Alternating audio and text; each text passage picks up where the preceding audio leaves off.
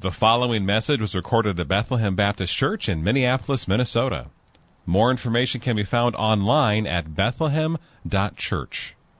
So before I get started here and pray for us, at the end of the service, we're going to be issuing a call. Normally we'd have you come up to the front. Today we're going to have you stand wherever you are if you're feeling this call to keep some sensitive information and maybe people off of our live stream. But I want you to be praying now, because what we're praying for today is a fresh call for a few of you to leave everything behind and go to the nations. And that might be you, wherever you are, even though right now you don't know it's you yet. That's happened before in these services, and we're praying for that. And what we're also praying for is a fresh call for all of us to be more engaged in this greatest cause, no matter if that's in your neighborhoods or in the nations or on a Barnabas team or just simply more devoted prayer. So the Lord is coming for you today by His Holy Spirit, and I want you to be prayerfully listening to what He's saying to you. So let me pray for us before we dive in here to Acts. So Lord, we do come now, and we are asking what feels to me like, apart from you, impossible things, that you would call people away from their comforts, their homes, and call them to go to the nations, to faraway lands and across oceans, and calling us to do the impossible apart from you, which is to walk across our street and talk to our neighbors about Jesus.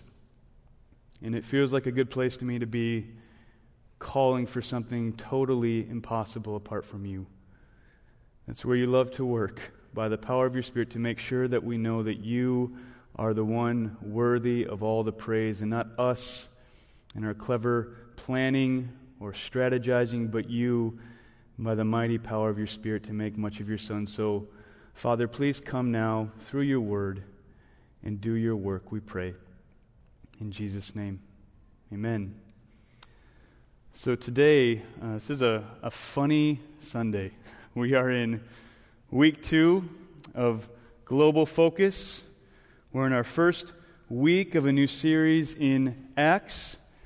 Not only that, but Election Day is right around the corner. Maybe you didn't know that, but it's coming up on Tuesday. This is in the midst of a year of social unrest like we haven't seen in a long time. We've seen it before, but not in a long time.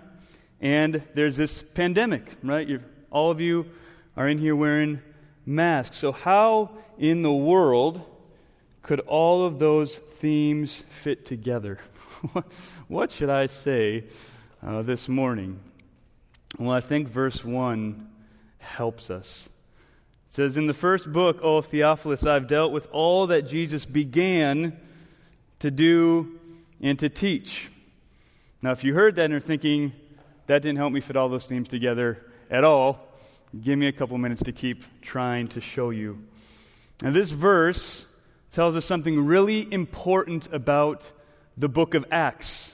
It means that it is book 2 in a 2-book series. In the first book, O Theophilus, I've dealt with all that Jesus began to do and teach.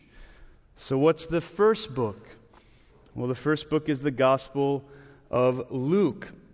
Both of these books were written by Luke, the physician that we see traveling with the apostles on their missionary journeys, and the one we see was with Paul in his last days in the book of Timothy.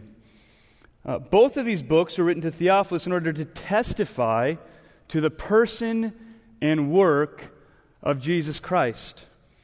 And I don't know if you know this, many of us think it's Paul, but Luke wrote more of the New Testament than anybody else in total content. So when we look at Luke and we look at Acts, it's a big chunk of what we're supposed to get about who this Jesus is. So from this first verse, we see that we're in part 2 of a 2-book series written by the same author that takes up more space in the New Testament than any other author, which means that this point in this verse is showing us the big structure, and therefore I think his main purpose in this 2-book series. So what are they about? Well, book 1 is the Gospel of Luke, and the point of that book, if you want to go and read Luke 1 later, was for him to record a detailed account of the life and ministry of Jesus Christ from the time of his birth until the time of his death, resurrection, and ascension. Book 2 is the book of Acts, and if book 1 was meant to show the words and work of Jesus while he was here on earth, then book 2 is meant to show the words and work of Jesus after he ascended to his throne in heaven. I hope you see that in verse 1. In the first book, Luke dealt with all that Jesus began to do and teach until he was taken up. So what is he doing in book 2? He's dealing with all that Jesus continues to do and to teach by the Holy Spirit through his people. So what's the significance? Why do I say that's tying all of our themes together? Because what this points us to, this verse, this Gospel of Luke, and then this book of Acts, is that all of history before Christ came to earth was pointing to the fulfillment that would come by his life, death, resurrection, and ascension. All of history was pointing to that. That's what it was all about. It was the main point leading up to it. And now, in the book of Acts, all of history is flowing out of his death and resurrection and ascension. It's the main point of everything. The very structure of Luke Acts, this 2-part volume, is meant to show us the centrality of Jesus Christ in his kingdom. He's saying, don't you see what the main point of everything is? What is the most important in these days of pandemic we're in? Luke would say, knowing this king and making him known is the most important. His kingdom has been unshaken through many darker days than this before. What is most pressing in these election days? Remembering that our king has been and always will be on his throne. As we read through the book of Acts, you will not get the idea that the kingdom of God is dependent on any particular earthly ruler, because what you will see is that power is always coming from the throne of heaven.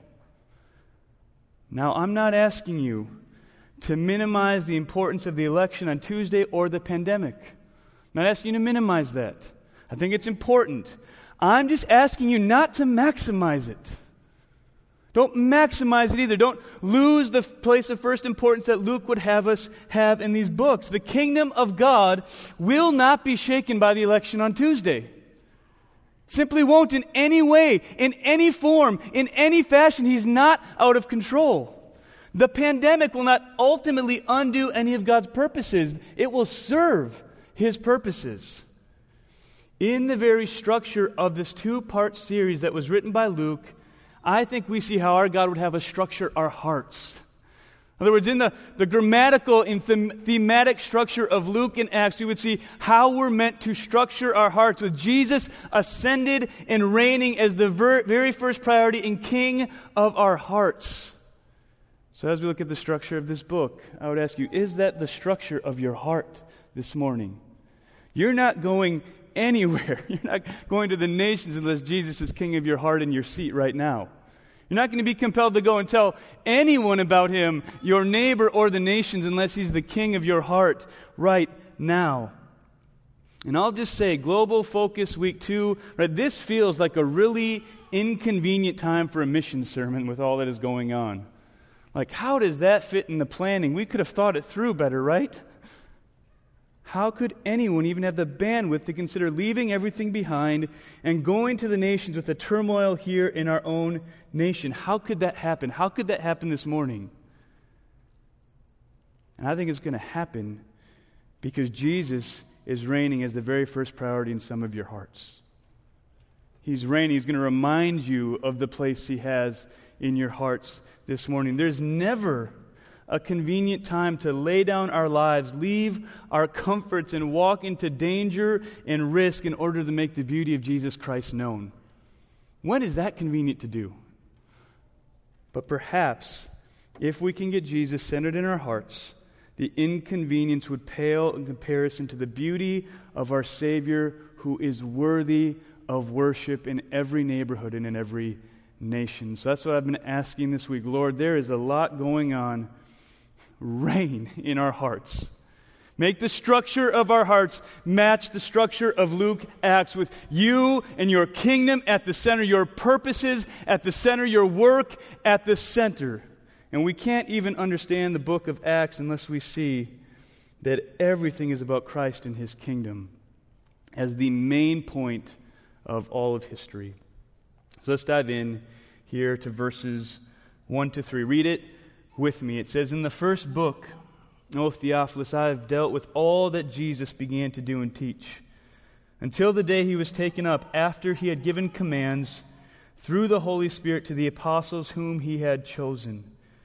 He presented himself alive to them after his suffering by many proofs, appearing to them during 40 days and speaking about the kingdom of God." So here we see the presentation of the kingdom, the introduction to the kingdom. As we begin this book, we see this overlap with the book of Luke. In Luke 24, Jesus tells the disciples, he says, you're going to be witnesses to the nations, to all the ethne, all the different peoples of the world. This isn't talking about geopolitical city-states, but all the peoples, all the ethne need to hear the gospel. And then he says in Luke 24, you're going to start in Jerusalem and work your way out. And he says, wait for the promised Holy Spirit. And Luke picks up that narrative here. Now, many of the titles of the book of Acts is something like the Acts of the Apostles. Some say the Acts of the Holy Spirit. But if I was going to name the book, I would simply name it the Acts of Jesus Christ. In this book, what we see is Jesus Christ from his throne on high, reigning and continuing to do and teach by the power of the Holy Spirit through the people that he ransoms, through you now. You're the continuation here. So as we move through this, keep that theme in mind. None of this is really about the people we see. It's about the power of the King from on high. The main thing we see in Acts is Jesus is speaking, and Jesus is doing, even now. Some of us have such low expectations for our Christian lives because we don't realize Jesus is speaking. Jesus is doing now from his throne in heaven. Now notice two significant things about these verses. First, notice all of the proofs he gave them. This just smells like kindness to me. He didn't just show up once and talk to them and say, remember, I've told you all this already, so I'm going to give you a quick 15-minute reminder and then I'm on my way. He spoke to them about the kingdom of God and gave them commands for 40 days. Day after day after day he spent with them. 1 Corinthians 15 talks about a time he appeared to over 500 people at once. Paul says some of who are still alive. What's the point of him saying that? Well, go ask them if he's alive. Go ask them if they saw him. Jesus made sure that they had ample proof that his resurrection was real. Why? So that they would know his kingdom was unstoppable. Right? If you can't stop someone by killing them, what are you going to do? That's the point. I'm going to prove to you that I'm alive. I'm here. I'm going to eat with you. I'm going to talk to you. I'm going to teach you so that you know that nothing's going to stop me. You saw me die, and here I am day after day with you. Nothing can stop this kingdom. Our King is alive and well. He is reigning at the right hand of the Father. Nothing escapes his power or his providence. Our ruler remains steadfastly working all things according to his will, and he will never be voted out of office. Second, notice the prominence of the idea of the kingdom of God. It's going to run throughout the book of Acts at important points. Here is a risen king giving commands.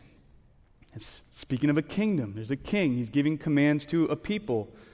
The book begins with the kingdom of God in verse 3, and the book ends with the kingdom of God in chapter 28, verses 30 to 31. Here it is talking about the Apostle Paul, and here's how the book of Acts ends. It's a strange ending. It says, he lived there 2 whole years at his own expense. He welcomed all who came to him. He proclaimed the kingdom of God and teaching about the Lord Jesus Christ without boldness and without hindrance. So we see in the beginning to the end, the central theme of Acts is the king and his kingdom which comes as people repent and believe the gospel to the ends of the earth. But there's no clear finish to the story in Acts. It's just this strange thing. So Paul did this, and then you just get left with that. No clear ending of Paul or the other apostles. Simply last words that speak of the kingdom of God, the proclamation of the gospel, and the Lord Jesus Christ. Now, a lot of people, as you read commentaries, think that this was intentional by Luke. So why would he end without an ending? Right? Like, don't you hate a TV series or a movie like that, right? You just give me some completion, give me some satisfaction. And Luke doesn't do that. Why? I think his point is this: the story's not over. So let me ask you this: when you read Acts and you see the gospel on the run and the Spirit doing amazing things, do you think, oh, that was great, I love that happened? Or do you think, that's us? That's what he's calling us to. That's what's going on right now. The story's not over. Jesus continues to do and teach. The church continues to pray and be empowered by the Spirit to make much of Jesus. We continue the story. This has implications for us in how all in, so that all may hear, we might be. It means Jesus is our King and his kingdom is here. Now, of course, entrance into the kingdom comes by faith in the life, death, and resurrection of Jesus. We'll see that theme. But then his kingship means your life is sold out to him completely. Right? The kingdom of God is not a democracy where we all get a vote. Do we know what it means to be submitted to a king? He is a king who gives commands to his people, like go and make disciples of all nations. He gives those commands for their good and his glory. We are so used to, in this place we live, living segmented lives, where we do this over here and then we do church over there. Where we do this over here and then we do witness over there. That's not what it means to live under a king. He demands every moment, every breath, right? Every dinner with your family. He's there. He's demanding your obedience, your allegiance. He's demanding your life. He is the point of everything. He's the point of everything. How will Jesus continue to do and teach in the neighborhoods of the south suburbs? It's got to be you. It has to be you. It has to be the church. How will Jesus continue to do and teach in the nations? It's got to be us. It's got to be the church through the power of the Holy Spirit. Point number 2, the power of the kingdom. Now, obviously, the task is big, and it would certainly be overwhelming if we thought about it. Like I was trying to think this week, one of the reasons I love narratives is I like to imagine what it was like. Can you imagine, here you are, the apostles, you've spent a lot of time hiding when you didn't know Jesus was alive, so you're kind of dispositioned towards fear. He's come back, he's taught you, he's going to leave, and he says, and now you're going to reach the ends of the earth. Right? Like I sometimes can't figure out how to get all my leaves raked up before it snows. And he says, you guys, you're going to go to the ends of the earth with this gospel. I mean, so many people don't know Jesus. How could we possibly accomplish such a huge task? And he gives the answer in verses 4-5, this power that's going to come. While staying with them, he ordered them not to depart from Jerusalem, but to wait for the promise of the Father, which he said, you heard from me. John baptized with water, but you will be baptized with the Holy Spirit not many days from now. So Jesus is about to leave them. They've been taught about the kingdom. They've been given their mission. And Jesus says, but just hold on a minute. Don't get too excited. Wait. Why? Because they needed power. And why did they need power? Because persecution was coming. They needed power to endure persecution. Why do they need power? Because we can't change people's hearts on our own. So they needed power. Why do they need power? Because opposition would be strong. And not just random opposition, but like organized opposition against them, we'll see in the book of Acts. They needed power. Man, how are you going to rejoice that you're worthy to suffer for the sake of His name without Holy Spirit power? When you step into your God-ordained role as a witness of the King, you step into hardship and opposition. By definition, you need power. So if you're sitting here thinking, I can't do that, I can't do this on my own, I can't do what they did, I can't do what I've heard these missionaries talk about these last couple weeks, I can't do any of that. Of course you can't. You're not called to do it on your own. The Holy Spirit is God. He dwells inside of you. He's powerful enough to walk you to wherever He needs you to go. And as the Holy Spirit comes in the book of Acts, we see Him work as people preach sermons that draw many to repentance. We see Him work as miracles of healing take place. We see Him work as miracles of death take place. We see Him work to set apart people for mission. The Holy Spirit must come to make much of Jesus in word and deed and mission so that the kingdom comes as people believe and submit to the King. So King Jesus is still working and teaching, and He's going to do it by providing the power necessary in the person of the Holy Spirit for His people to be His ambassadors for His kingdom. So you ought to, as you hear this call and you hear the need, you ought to feel completely inadequate. I've never talked to a missionary that says, man, I got it. I've got it. I can do this. We can plan enough. Everything always goes according to plan. We ought to feel completely inadequate, and we ought to then plead for the power of the Holy Spirit. Right? I know some of you feel inadequate to share the gospel with your neighbors. Right? We've got holidays coming up, and some of you will do all you can to avoid talking about Jesus at your Christmas parties because you feel inadequate. You ought to. But the power of the Holy Spirit will be with you. He's in you so that you can walk in humble courage. Point number 3, the purpose of the kingdom. Look at verses 6 to 8 with me. So when they'd come together, they asked Him, Lord, will You at this time restore the kingdom to Israel? And He said to them, it's not for you to know times or seasons that the Father has fixed by His own authority, but you will receive power when the Holy Spirit has come upon you. And you'll be my witnesses in Jerusalem and in all Judea and Samaria and to the ends of the earth.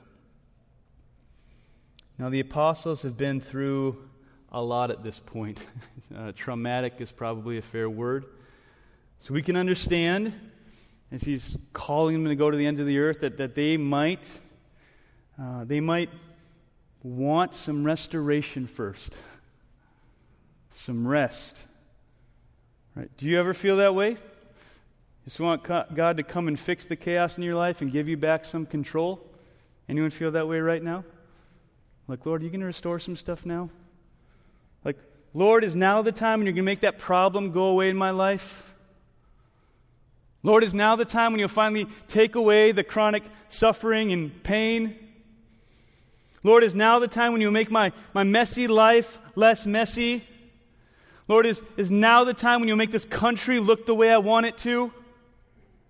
Lord, is now the time when you'll make this pandemic end? Right? Can you relate? Have you ever been distracted by the here and now? You ever wanted answers now? You ever longed for it all to get easier now? We can understand what they're saying. Like, this is actually a promise. The Lord is going to do some things to restore Israel. So it's not like they're just out there on a limb, just all selfish. But the point is, they want it now. Give it to me now. Fix it now. And Jesus simply answers their question by saying, not for you to know. You're not God. It's not for you to know. The Father has fixed the times and the boundaries of all things, so why don't you let Him worry about the timing, you go get to work. You worry about the mission. So what does He call Him to? What's the purpose of this kingdom? What we see is the purpose of the kingdom is Spirit-empowered witnesses of King Jesus to the ends of the earth. What I love about verse 8 is that we not only see the outline of the book of Acts, but we see the outline of human history with Jesus at the center. So Jerusalem, Judea, and to the ends of the earth. In chapters 1 to 7, what we'll see as we walk through Acts is the name of Jesus testified to in Jerusalem. So we'll see. First point. Then in chapters 8 to 11, we will see the name of Jesus testified to in Judea and Samaria, and mainly because of persecution. Right? So the initial spreading wasn't a bold going. Right? We wouldn't have written missionary books about how bold and courageous this planning was. The initial spreading was a necessary running and talking about Jesus as they were persecuted and on their way. And then the rest of the book, we see the name of Jesus beginning to spread to the ends of the earth, and we end up in Rome. So here's the amazing thing about this verse. If you're sitting here today and you're trusting in Jesus Christ, it is because God has kept His promise to give His people power to go to the ends of the earth. Right? Lakeville is a long way from Jerusalem. If you're trusting in Jesus, sitting in this room, wherever you are or at home and you're watching this, it's because Jesus has kept His promise. The gospel has spread. You've repented from your sins. The kingdom has come to you. Now you're invited to participate in making Jesus known just as He was made known to you. That's how this thing works. People hear the gospel and repent and believe, and it becomes such a treasure that they can't shut their mouths. And with that invitation to you is the promise of power. Promise that you'll have what you need. This is the purpose of the kingdom of God, a people speaking the name of Jesus by the power of the Holy Spirit so that others can know Him, be forgiven of their sins, and submit their lives to Him completely as their King. So let's just say it clearly from Acts, and we can go to all other sorts of passages to confirm this. If you belong to Jesus Christ, you cannot wiggle out of this purpose. It is the most pressing calling of your life. In other words, we're not doing Global Focus because we're creative. It's really strategic. We're doing Global Focus as God says, you got to do Global Focus. I will have a people. And I'll have a people through my people that I empower to go and tell them about me. We're doing Global Focus because we can't wiggle out of this purpose. The question cannot be, well, will I participate? Do I have time? Do I have energy? There's a lot of other things going on in my life. Do I have time to participate in making much of Jesus to the ends of the earth? The question has to be, how will I participate? What is the Lord calling me to do? What would He have me do in this season of my life? I said earlier in the sermon that this is a really inconvenient time for a mission sermon, but that's sadly true of all the time for us and how we prioritize our energy and our time and our resources. Not just you, me. I mean, how often do you wake up with this mission on your mind and the promise of His power is compelling you to go? Lord, I'm awake, I belong to You. So many people don't know the gospel. You've promised the power of Your Spirit. I'm ready today. We don't think that way. Are we submitted to our King and expectant in prayer? Are we a people devoted to the Word and prayer? Are we a people with our hope completely wrapped up in the kingdom of God over and above the passing kingdoms of this earth? Because they will pass away and this one won't. If people looked at our checkbooks and our social media and our dinner tables and our schedules, would they see a people dripping with devotion to King Jesus? Or would they see people mainly living the American dream and squeezing Him in when they have time? Now hear me clearly, moving to the application now. Hear me clearly. This is not a guilt trip. I don't want to guilt you into going overseas for 30 years. It won't work. None of us is perfect. The apostles were not superheroes. I have zero desire to shame you into anything. But this is an invitation. Do you love Jesus? Do you love him right now? Is he the place of highest affection in your heart? Do you love Jesus Christ? Has he saved you from your sins? Is all the most important stuff in your life already taken care of because of Jesus? That he saved you from your sins? Do you see how good it is for him to reign in your life? Do you love that he's the boss and you're not? Do you see how much better it is when he's in charge and you're not? Do you feel the freedom of walking in complete dependence on your King? If you'd say yes to all those things, then this is an invitation to invite other people into your joy and have your joy exponentially multiplied. This isn't a guilt trip. I don't want to shame you. This is an invitation into joy. This is that God would be glorified in us when we're most satisfied in him. This is what we're about. Not just here at Bethlehem, but what we should be about as Christians. And this is so natural for us, except when it comes to our walks with Jesus. You tell people what you're passionate about. You do. About music you like, movies you like, politicians you like and don't like, food you like, sports you like, what your kids have done recently, your thoughts about organic foods and vaccines, your opinions about masks. I'll go there. Right? Because you're passionate and you tell people what you think about things when they're important enough that you think other people ought to know. Are you passionate about the kingdom of God and about the King that saved you? Is that what you would be most known for wherever you are? Or would you be more known for other things? How many of our friends and family and neighbors and coworkers don't yet know Jesus?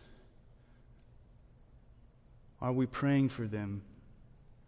Do our hearts break that they don't? Or would we be satisfied if they just voted for who we wanted them to? Do we feel the urgency of the moment we're in? Like the southern suburbs need Jesus Christ. They need him. What else is going to solve all the problems? If you want to worry about the problems, who else is going to solve them besides Jesus? And not only our neighborhoods, but the nations. There's this site I go to maybe once a month, and it's really helpful. It's called the Joshua Project. You can go there and get all sorts of information about unreached people groups. And I went there just the other day. There are still 3.23 billion people who have not yet heard about Jesus, and there's no one planning to tell them about Jesus. 3.23 billion people.